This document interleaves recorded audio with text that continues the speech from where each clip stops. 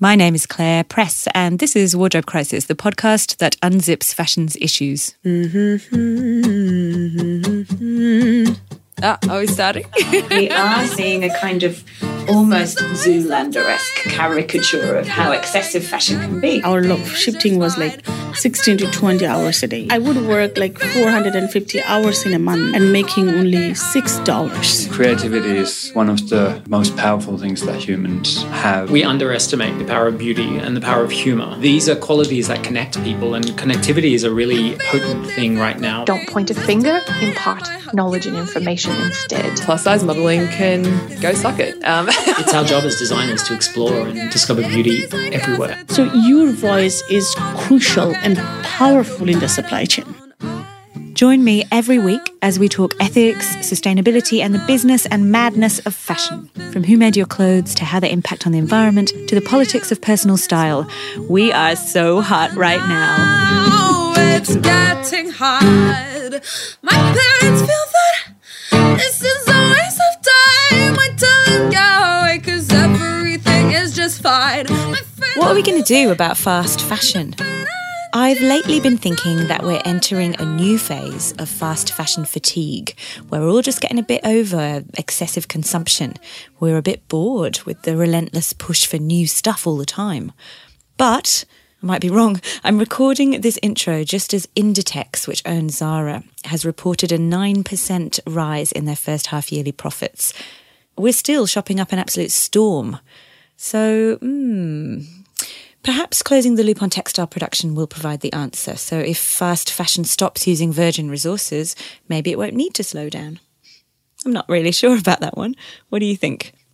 But what I do know is that the topic of fast fashion and its effects on people and planet is one that's becoming more popular. When I first started working in this space, perhaps 4 years ago, it was still quite niche, but that has definitely changed. Need proof? Look no further than this week's episode, which was recorded in September at one of the live Q&A events at the Wheeler Centre for Books, Writing and Ideas in Melbourne. It's a discussion about fast fashion between 4 panellists and an audience, which was absolutely packed. So there's a real appetite for this stuff.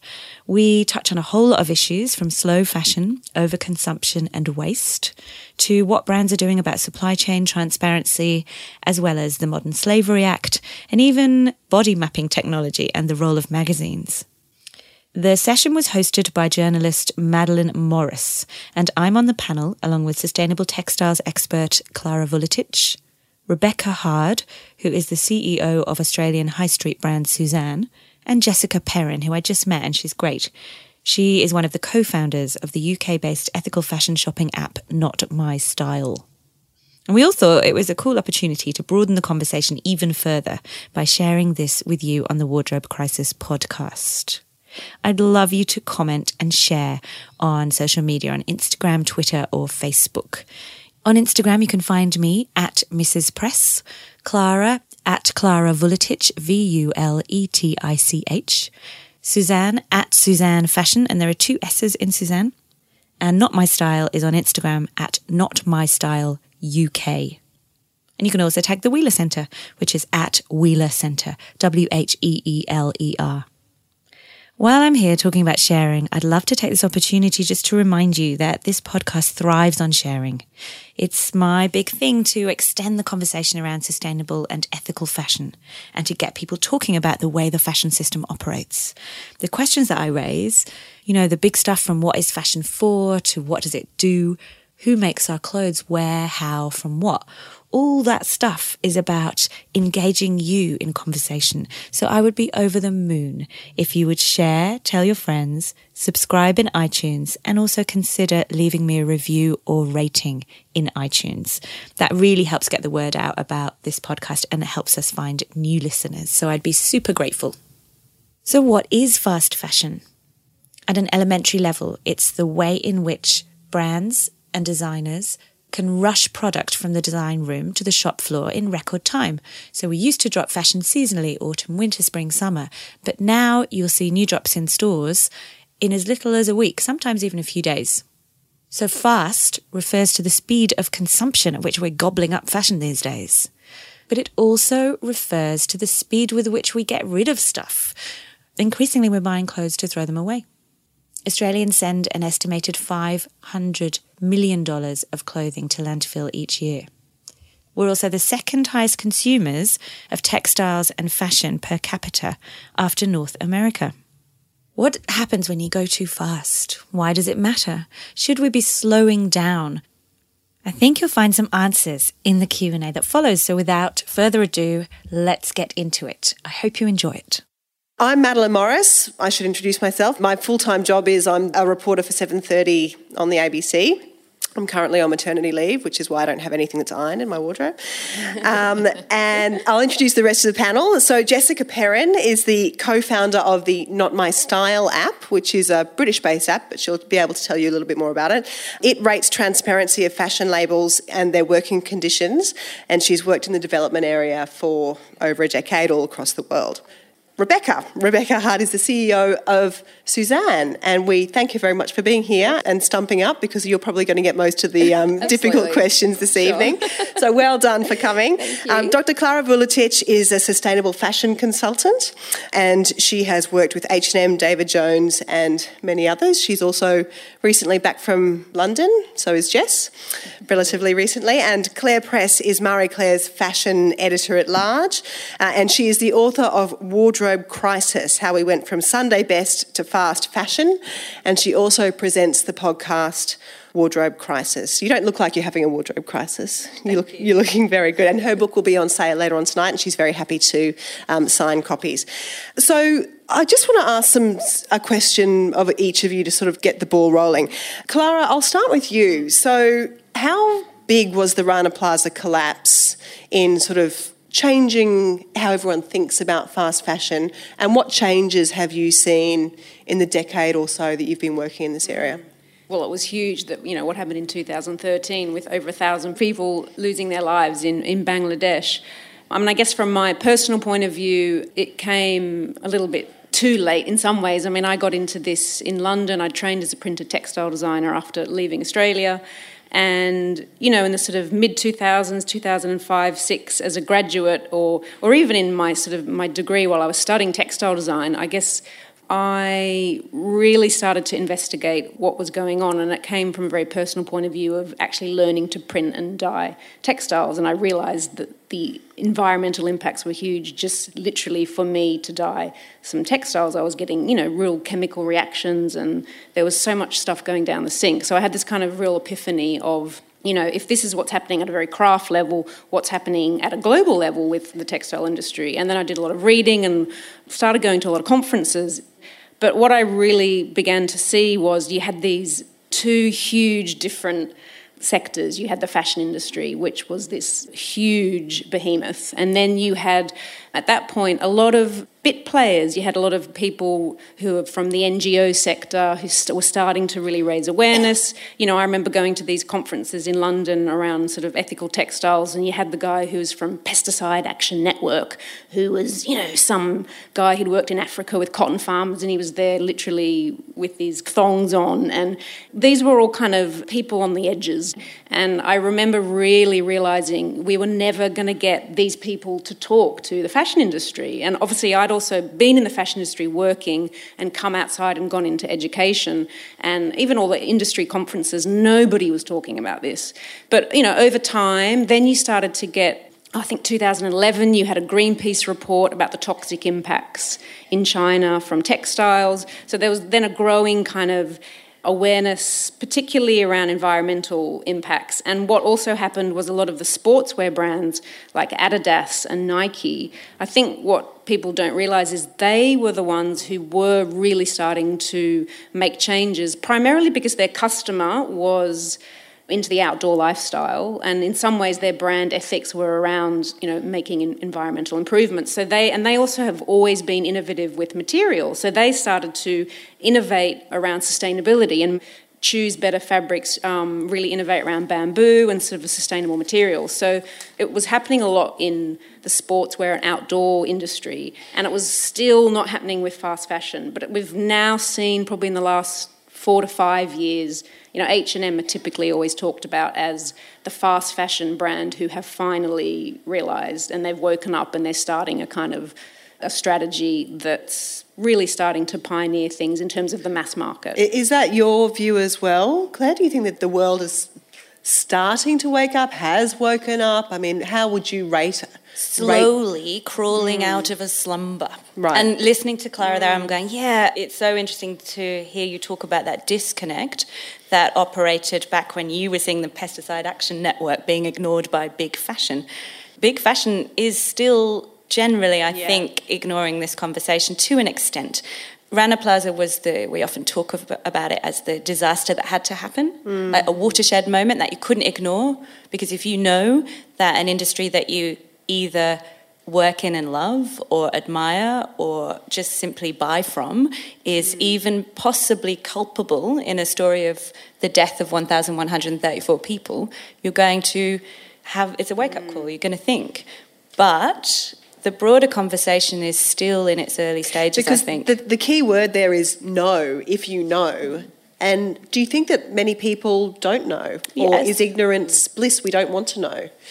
That's such an interesting question. I think it's both. I talk a lot to students and younger people, and it's very surprising to me when I do come across young women in particular, but of all genders, but particularly younger women who love to buy new clothes on the weekend or love to shop in fast fashion shops.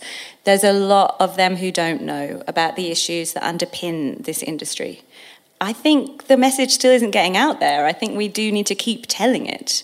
And sometimes I feel like a broken record, like who made your clothes, where, how, and from what, which is the battle cry of Fashion Revolution, which is a campaign that began after Rana Plaza, a global non-for-profit campaign designed to raise awareness. I feel like I say it a lot, but actually it falls on new ears often. So I think we've still got a long way to go. And the other thing I'd say is I think it can be an opportunity. I'll try and look at this from a positive perspective, otherwise people, like you say, don't want to know. So, Rebecca, I mean, Suzanne, you are a major high street brand in Australia. You got a B from the Baptist into working conditions, which is not bad. So tell us about what you do as a brand to ensure sustainable fashion and also good ethical standards in your production line. As a retailer, we need to be quite accountable. We actually are the ones that do interact with our supply chain and our factories. And I took on this role about 4 years ago in our business. And so it was I'd come from the retail side where I used to sell and out in stores and, you know, had all that great fun with buying clothes and selling clothes to customers. But when I took on the CEO role and just going out and meeting our vendors, it's really important that we take accountability for that as a brand. Because, you know, I think to the girl's point, it is really hard for customers to understand. It was such an eye-opener for me going up to China and really understanding that whole process. And, you know, at the end of oh my God, what are we doing type way? Or? No, really positive. You know, up in China's one of the most expensive, outside of countries such as Australia and America and the UK, it's one of the most expensive countries now to produce in, and we still do produce a lot of our product up in China. But the factories we deal with in particular are actually highly mechanised. We're quite innovative, but it is really important you have long-standing relationships with those factories as well, because they're not going to innovate and they're not going to try and look after their workers and provide really good conditions if you don't actually support them in the long term. So I do think it's a bit of a two-way street. And it is really important to get up and listen to the factory managers and the owners and understand what their challenges are. And a lot of the factories up there also provide, you know, housing conditions and living conditions for their factory workers for quite a period of the year. So for us, it is really important to really make sure that we're getting up and seeing those factories, seeing the workers and making sure we're making the right decision. And how much pressure do you feel from consumers to be doing that? Are you trying to lead first and the consumers will follow, or has it been the reverse? Yeah, I think we've sort of always felt it's been really important to us as a brand to have a really ethical focus on our sourcing. And as I said, we've got factories we have worked with for 30 years, but we've gone on, I guess, a journey with those factories and really understanding what it is that have been their challenges along the way. The Chinese government's also taking a massive focus in relation to pollution, and they're actually closing dye houses and those sorts of places just mandatory to actually make sure that those environmental issues are improving. But that also creates other issues as well, and you need to be really supportive as a retailer of your factories and your mills and making sure that you're understanding what they're going through and then still being supportive. So Jess, you're more at the consumer end, I suppose, and the technological ways that we're actually seeing innovation coming to answer some of these questions that we have. So tell us about Not My Style and its genesis and how it works. So Not My Style, for those who haven't heard of it, and a lot of you probably haven't because it's largely UK based. So it's an app that you can download on your iPhone from the Apple Store, and it tells you on your GPS map when you're out shopping on Swanston Street, on Oxford Street in London, which shops are around you and how they have been rated in terms of how transparent they are about their supply chain. I have done the ratings with my co-founders and a number of other volunteers, and we give a red, amber, green. Red, stop. Amber, think. Green, shop.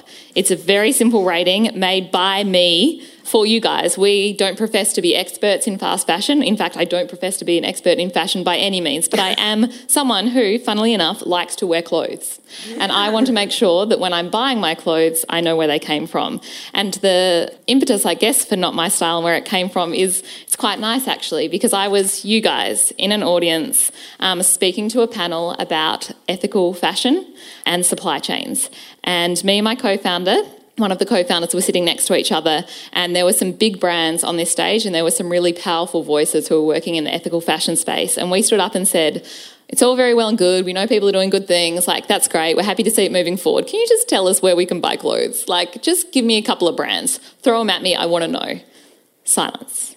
And so that's where Not My Style was born. We named Not My Style about 10 minutes after that conversation, whispering to each other in the seat where we were like, we have to change this and we have to do something. What year was that, sorry? End of 2014. Oh, okay. So we crafted the idea, we got another co-founder on board, and in 2015 we launched a crowdfunding app and we raised £25,000 to build what is Not My Style. It launched this year in the App Store after many long sleepless nights, millions of ratings. We wanted to be really fair, we wanted to be transparent, and more importantly, we wanted you to be able to do the rating as well. So we've rated over 100 high street brands, but you can also take the rating off our website, have a look at it on the app, and do it for brands that we haven't done, or you can ask us to do it for you. So the idea for us was just to put the information in consumers' hands while they're out walking down the street and thinking, oh gosh, I've got that meeting tomorrow, I'm going to need something new that I'm going to wear, or I've got that party on Saturday night. Decisions are made on the impulse with fashion so often, so we wanted to be there with you, which is why it's GPS located. So you can kind of like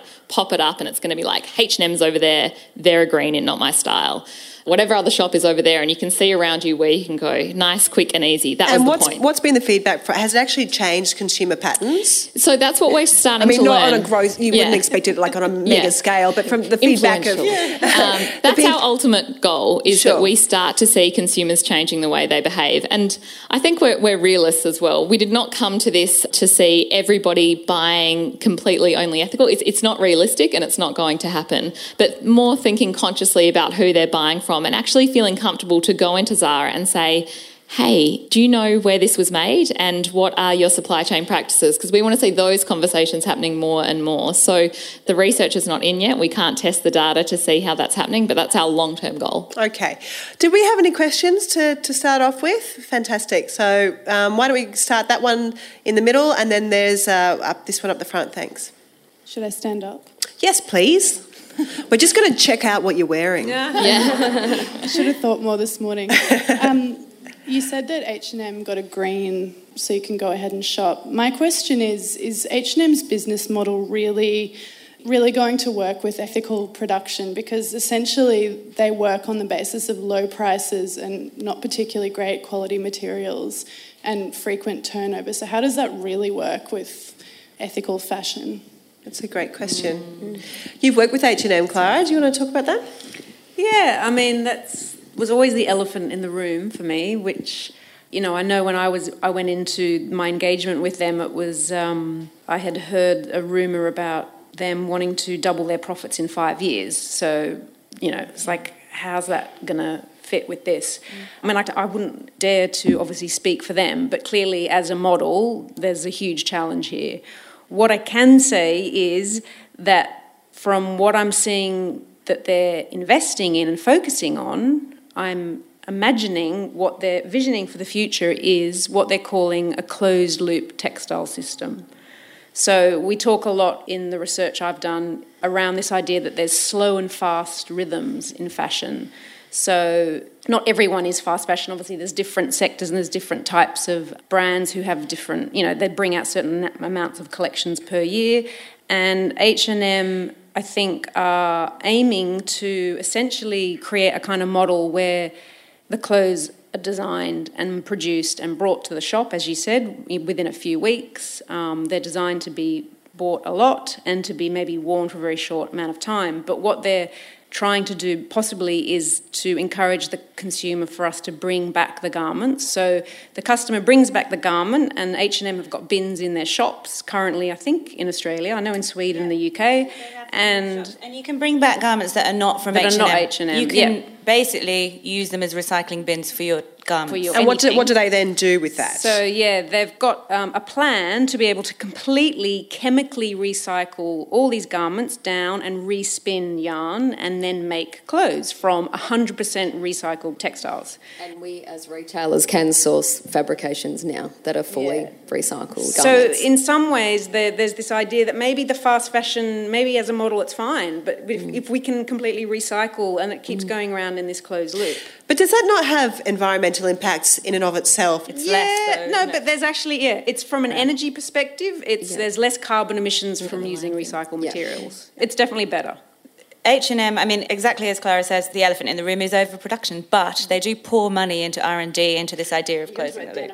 Yes. I'm going to talk about denim on denim because it's rad and it's Australian, which I love. Just H&M have this thing called the Global Change Award, but what they do is they select from various contenders these scientific-based innovations that might be able to solve this problem of closing the loop. And one of the 5 finalists for this year's award was the Frontier they're called the Centre for Frontier Materials. They're re-dyeing denim using old denim. Fine powder. They pulverise them into fine powder, which can then be fired using an inkjet printery thing. That's technological. But then it basically becomes the pigment, so you can dye undyed denim with old denim. Recolouring. Okay. So they're recolouring. That's a true, fully closed loop in that case. It could be, yeah. It could be, okay. So how far away is that sort of, just to finish your question and sort of take it to its logical end, how far away is that from being a reality in H&M? Well, I mean, in theory it's great, but I think it's 5 to 10 years because you've got, when you think about all their garments will be made from all different kind of specs. You'll have poly-cotton mixes, you'll have some linen, so you'll have some denim cotton. So all of those require these chemical recycling processes. Just a quick question. Is it better for the environment to buy cotton and linen than polyester, or what would you say? It's so complex. There's no easy answer to the question. Depends how the garment's going to be used and what you can do with it at the end. But recycling is easier for the natural fibres, correct? No. This is the irony. Polyester is the one fibre at the moment we can completely recycle. And we can buy recycled polyester. Right. Great factory called Teijin in Japan. Okay. So the blends are the things that have been the challenge, and the cotton and the linen's the challenge. But we're seeing a Swedish company who are about to be able to recycle cotton so that it's recycled and respun to a quality that we as fashion consumers want to wear, because at the moment when you have recycled cotton it's all lumpy and terrible. Okay, that was a slightly tangential question of mine, but one that I hope will be useful. Yes, the next question, thanks. Yeah, we hear a lot these days about things like slow food, slow travel. I'd like to maybe hear your thoughts of the panelists on slow fashion. And another thing is there was a time when in a country like Australia, most clothing was manufactured here. And it's been outsourced to developing countries, China, Bangladesh, obviously because it's cheaper. But what that means is that we're transporting a lot of clothing, textiles across the globe, maybe sometimes by ship, but probably a lot of times by plane. That results in a lot of greenhouse gas emissions. So how do we get around some of those issues? Do we need to start going back to manufacturing or producing clothing here and letting other countries produce their own clothing? Rebecca, that's one for you. Yeah, look, I think, as I said, we choose to manufacture in China because it does deliver an exceptional quality of garment. The reality, too, is a lot of the fabric mills are actually based in China. So even where companies move to other markets which have cheaper wages, you're still getting a lot of your fabrications made in China, and 30% of a garment cost is the fabrication in general that goes into a garment. So the reality, I think, in terms of if we were producing goods in Australia, for example, the price would be a lot higher. So I guess a lot of retailers are driven by price and the price that the consumer is willing to pay. So there's no doubt, as you say, there is, I think, definitely in some areas, a slow fashion component starting to surface. And I think for us, as I said, our customer certainly isn't about that fast fashion, but there is absolutely brands out there where customers are definitely driving that. Again, you know, we have made a choice to send all of our garments on ship and not plane. But again, that comes down to the fact that we can, because we're not needing to have garments in stores in 7 days. Our customer completely likes to come in and shop every couple of months, and she likes to see something new, but she's not driven by that latest and greatest. So how long does a ship take? The ship only takes about 10 days to come out of Shanghai. We actually deliver into Sydney is where our warehouse is, so that only takes about 10 days. So if you're planned and well organised, there is absolutely no reason why you would need to air things. But you're right, a lot of companies do air, and that is just because they want things out here in a very short turnaround of time. I don't know if you can answer this question, but backstage we were saying that your sort of entry-level T-shirt retails for about $25. Yeah.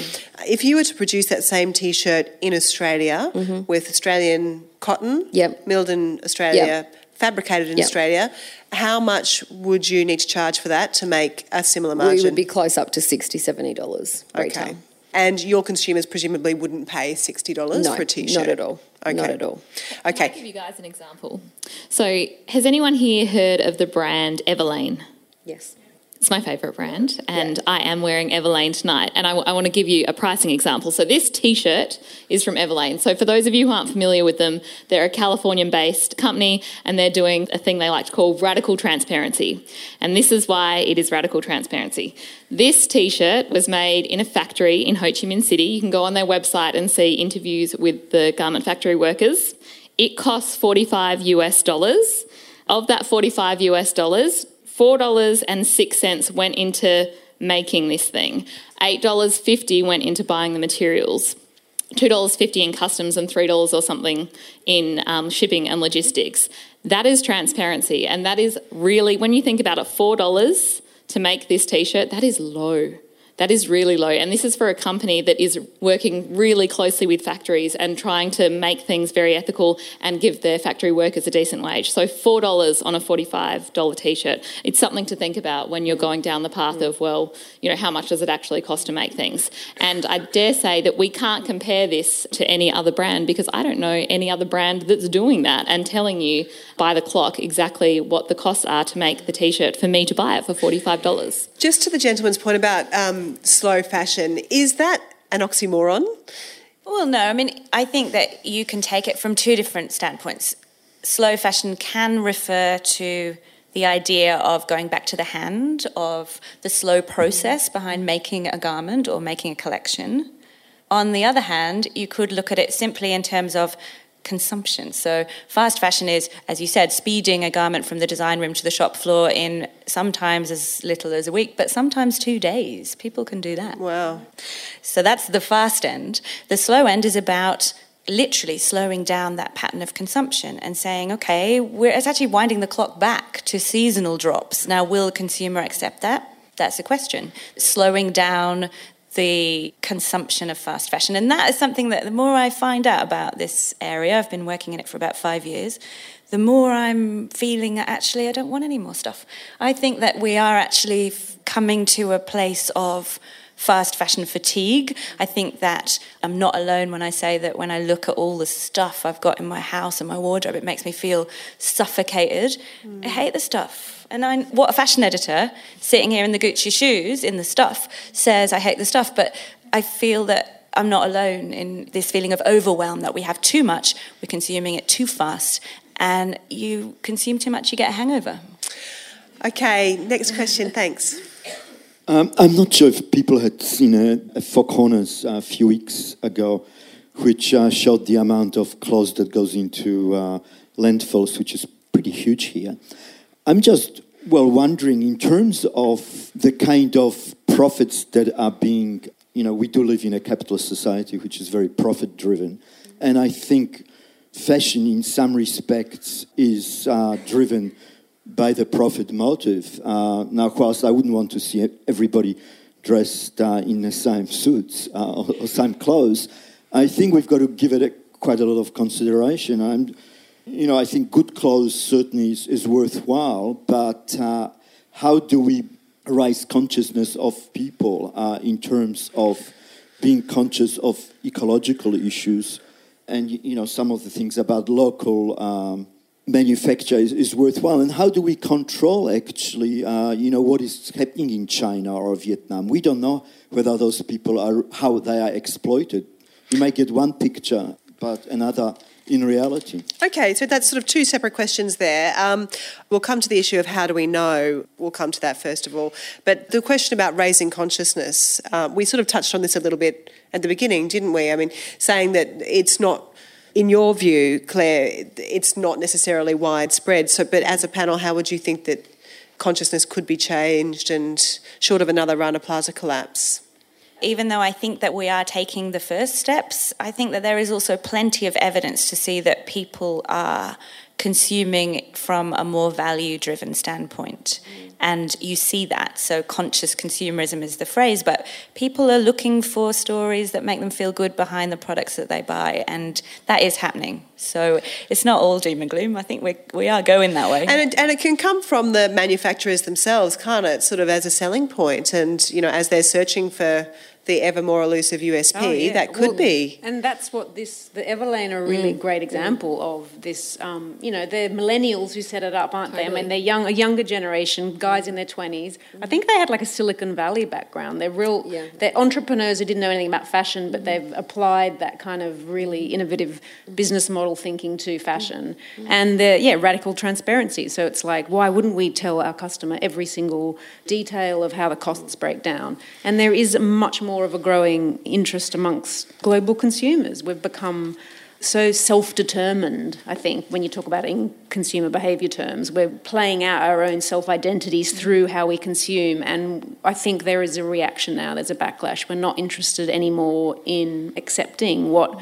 You've also got to understand the textile and fashion industry, was founded on the Industrial Revolution. It comes out of the kind of 19th and 20th century industrial capitalist model, which, invented mass manufacturing. So of all the manufacturing sectors, fashion really represents this. And in some ways it's been the slowest to respond, like the consumer goods market, like the printers and TVs, and that all of the manufacturers of those have been much quicker to respond to, their producer responsibilities. Right. But fashion is now finally But is that up. just the case amongst the good burgers of Fitzroy and Carlton, or is it actually the case everywhere else where people can't afford to spend $60 on a T-shirt? Are we sort of preaching to the converted here, or is there actually a rising consciousness amongst the people who go to Kmart? I buy my kids' clothes at Kmart because I can't afford to buy... Well, I don't even know what Seed's practices are. Like, it's just, I can't afford $30 for a T-shirt for my 9-month-old who's just going to stain it within, 2 days. So if we talk about rising consciousness, is that filtering down everywhere? And if not, what could change? There was the recent study by Nielsen, actually, that suggested that I think it was 73% of millennials are willing to pay more for a sustainable brand. So I think that is changing. And when we were researching and starting Not My Style, we went and spoke to a lot of the brands, and the brands were telling us consumers don't care. And I used to get so frustrated in these meetings because I was like, they don't have information to care about. They don't know, they don't understand. And it is so deliberately opaque when I went digging to try and find the information. So if I'm proactively doing it and I'm creating an app for consumers and I'm finding it hard, well, how hard is it for someone who might not have that time or interest or background in sustainability? Okay, so that's the second part of the question. How hard is it to find out about the transparency and the sourcing and the manufacturing It's getting better. So I think one of the things that I would just briefly comment on, and we've spoken a little bit about H&M, and H&M get thrown under the bus a bit, in my opinion, as do Gap and a whole heap of other companies that are doing really great proactive things to make changes. You know who I want you to throw under the bus? The ones that say, Nothing. So the way we rate stores on Not My Style is we have this selection criteria of 22 pieces and we go on their websites. We don't ask them for the information. It has to be public-facing materials. And there are so many brands. I can give you a couple. French Connection, Ralph Lauren. I could not find one piece of information across their entire website about their supply chain.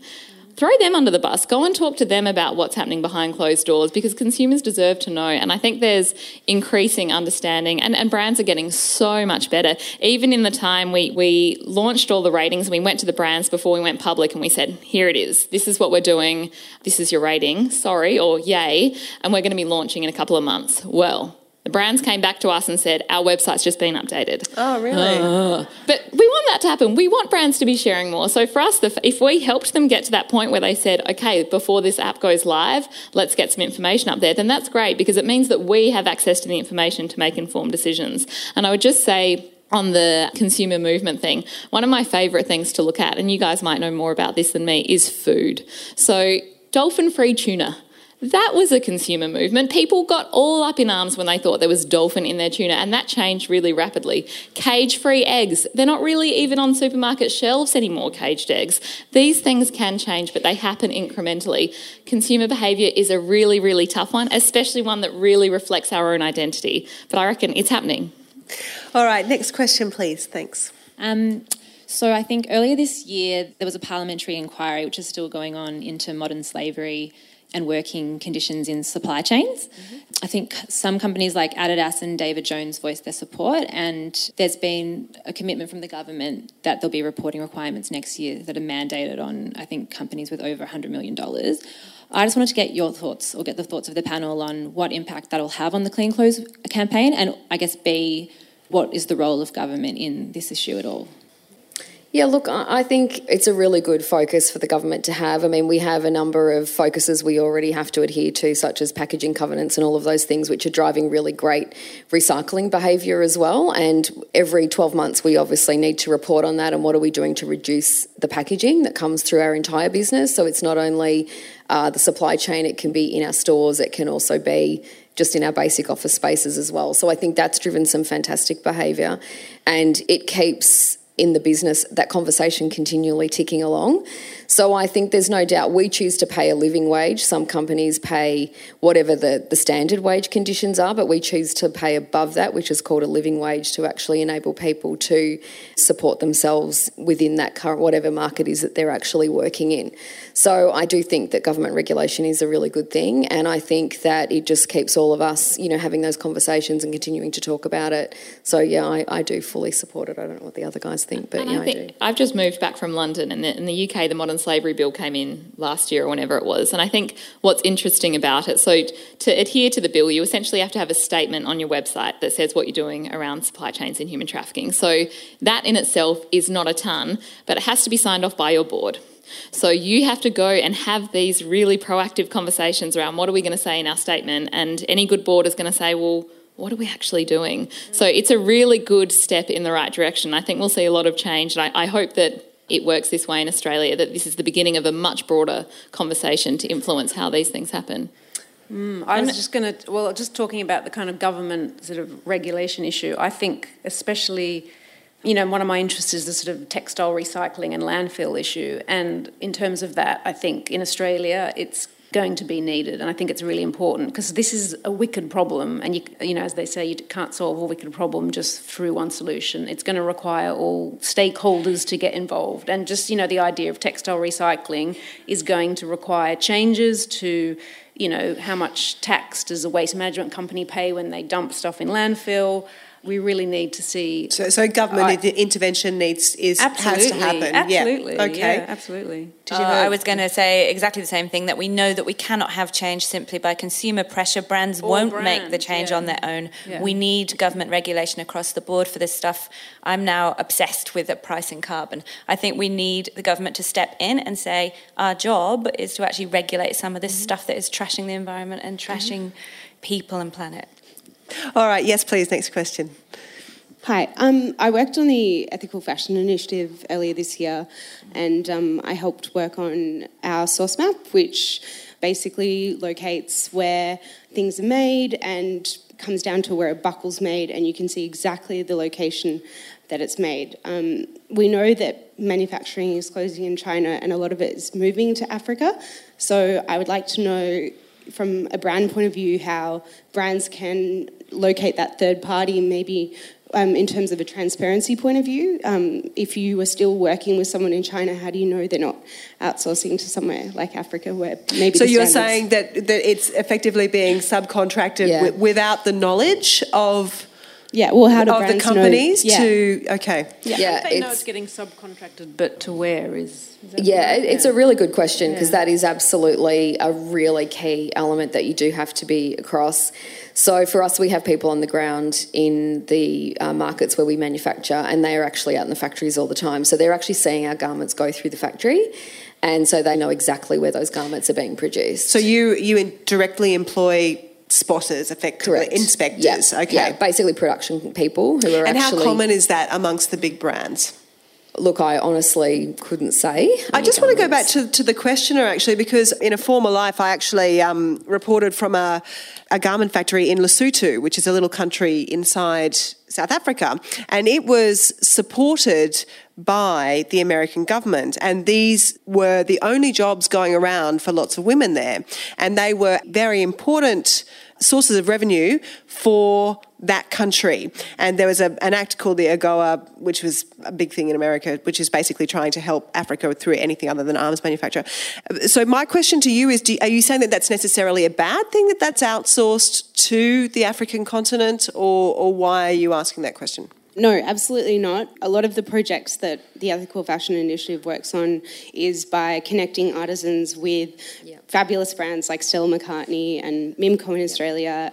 There's several more. Yeah. The good thing about the EFI is that they have their own system of impact assessment. So you can, it's on a holistic level looking at the sustainability and the ethics of how everything's produced and it's all traced. Mm-hmm. That's not a bad thing. I suppose if the exact same model that's been used in China for decades now in terms of the level of exploitation, the level of environmental impact, if that's just moved straight to countries in Africa, then that's not a good thing. But is that based on evidence of that, or are you just questioning whether that's the case? There are countries that are already exist in different countries. And I would say there's a big nervousness about the shift to Africa from a regulatory perspective as well. Okay. And just on the locally made thing, great if things can be Australian made, but we can't discount the wonder that the garment sector has done for China, Cambodia, Bangladesh in bringing jobs to people that really didn't have them, which is what you can hope happens in Africa if it's done well. Exactly. For a lot of developing countries or developing economies, the manufacturing sector is the entry level to them developing, to them sort of, being able to have infrastructure and roads and develop education and hospitals. So it's... I mean, globally, the garment industry employs, is it 60 million or the 80 number? million? I think it's 60. It's an enormous employer, and mainly women aged between 18 and 24, most with children. The garment industry globally, we need it. It has been a huge source of income and economic growth and prosperity in all of the territories in which it has boomed. There are 4 million garment workers in Bangladesh, which is the second largest producer of clothing now. And certainly as wages go up, then brands do chase the cheapest needle, as we say, but look for cheaper alternatives. And I think that's where the kind of fear that when the garment industry moves in search of cheaper labour in Africa, that's where that fear comes in, because obviously in less sophisticated territories, regulation is less advanced. But the questioner asked about, was saying that she worked with the Ethical Fashion Initiative.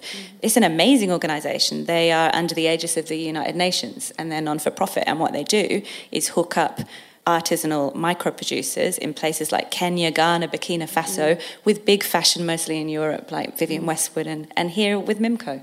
So there are organisations out there that are trustworthy, that are doing wonderful work to bring better practices into these places. So there is a lot of hope in this space, as well as the grim stuff, I suppose. Okay, great, thank you. Yes, down the front, thanks. I just wondered if anybody's across any technology where millennials are buying clothes on the internet rather than going into a store and taking a whole lot of garments into the change room to try on. And older people are also going with fashion brands that supply a magazine at home, and once you get the idea of what your size is, you can order them and have them delivered to your house, and that's usually a good quality. So people are tending to not wanting to go into retail. I just wonder, is there any technology out there that you've seen using 3D technology or such that I can go into a change room and select a type of clothing and have it clothe me electronically, so to speak? That's not really an ethical fashion question. But ethically, as far as we mass manufacture and throw away half the stuff, it goes by TK Maxx and Marshalls. You'd rather buy something that fits you perfectly, that you're going to keep for years. So it'll get to a point of we're only manufacturing by order. Yeah, so fabulous. And it could be one of the solutions to our fashion waste problem. And there's a very interesting woman at RMIT called Kate Kennedy who's doing great work in this area of body mapping. And that is about bringing bespoke out of the luxury space into the world where we can all access it en masse. Wow. So actually that technology could save us. That was a very ethical fashion question. I completely take that back. Well done. But that's also, there's a brand in Sydney called Citizen Wolf who, Claire and I love, and they're not using a kind of 3D technology, but their customer is willing to pay a little bit more for a good T-shirt out of a really lovely merino wool or a good organic cotton, and you basically go into their shop, you try on a prototype of a T-shirt, and you take a sort of order form, and you basically Citizen Wolf idea. Yeah, Citizen Wolf is the name of the company. Okay. Yeah. Let's just take one final question, and then we'll have to wrap up. Yes, down the back. Thanks. So my question is more about media. What role does the media have to encourage or support consumer accountability? Like, I would love to open up a magazine and know the grading of the product that you're spruiking or you're promoting. That would be really interesting. I think that's one for the fashion editor at large of Marie Claire. I can't answer this from a Marie Claire perspective because I do, as you know, write about ethical fashion from my own perspective. So this isn't an official answer from my day job. But I do think that the media has an enormous role to play when it comes to education. Obviously less so when it comes to monthly glossy fashion magazines, which do a different job to the job that is done by newspapers or news websites. Generally speaking, your monthly glossy fashion magazine was designed and created and thought of in the first place to sell you a fantasy of art-based wonderment that would make you certainly buy clothes. But look at the history of Vogue. It was also about transporting you with beautiful photographs, giving you something delicious to dream about. Are we in the space of investigating fast fashion supply chains? No, we're not. You would probably go to The Guardian or The Age for that. Do I think that it would be nice to open a magazine and see more stuff about the supply chain of each of the garments contained in each shoot? Yes. Is it going to happen? No. Really? There would be no appetite for that amongst the fashion media in general? There'd be no appetite amongst advertisers who pay for magazines to exist. Right. And that's just a reality. Maybe there could be. Yeah. Maybe in the future that is what brands will be asking for. I don't know. Why don't we ask Suzanne? Would they be into that? Yeah, look, if you were booking an ad, would you be more inclined to book it if I said to you, we're going to be radically transparent with each photograph?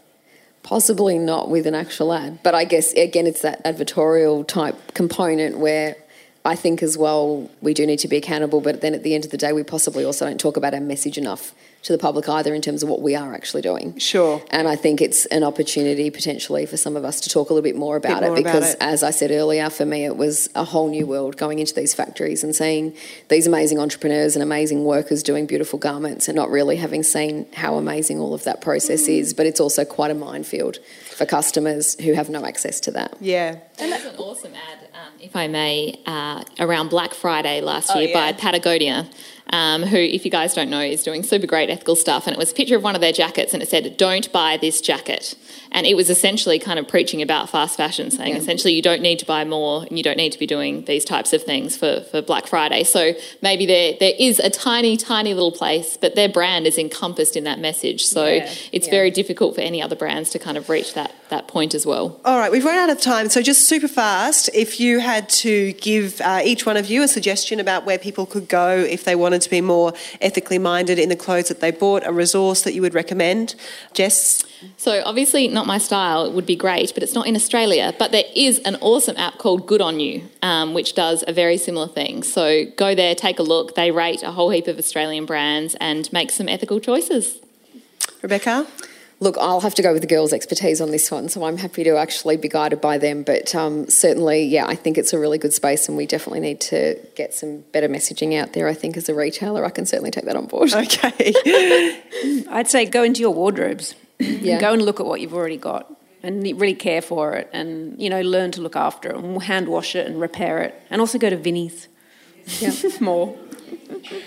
I think I'm going to say go to Instagram because actually it's a good source of information. If you just tap in, I do it all the time, #sustainable fashion or #organic cotton. Yeah. You can actually discover lots of particularly smaller and independent younger designer brands that way, and I find that really cool. Okay, fantastic. Yeah. All right, we've run out of time. I just want to thank all of the panel. Rebecca, thank you again for stumping up and being the, the one retailer here. We've got Jessica, Rebecca, Claire and Clara. Well done. Thank you. It's getting hard. My parents feel that I'm different and you. I tell them all that they are wrong because I love you. Thank you for listening to Wardrobe Crisis. To learn more about our guests and the issues that we've spoken about today, hop on over to my website, which is clairepress.com/podcast. You can get in touch there and I really hope you will. I'd love to hear from you. And you can also find links to my social media. And finally, if you're enjoying the show, please head over to iTunes and subscribe. You know what they say, first in, best dressed. Subscribers are first to find out when there's a new episode, and it also helps other people discover Wardrobe Crisis, so I'd love your help with that, because the more people who switch on to ethical fashion, the better. Music is by Montaigne. She recorded this special acoustic version of Because I Love You, which is from her Glorious Heights album, especially for Wardrobe Crisis. How good is that? Thank you, Montaigne. Because I love you, my parents feel that this is a waste of time. I tell you we're okay, I won't admit that I am blind. My friends all feel that I'm carrying a still. I tell them all that they are wrong. Because I love you, because I love you, because I love you, because I love you, because I love you.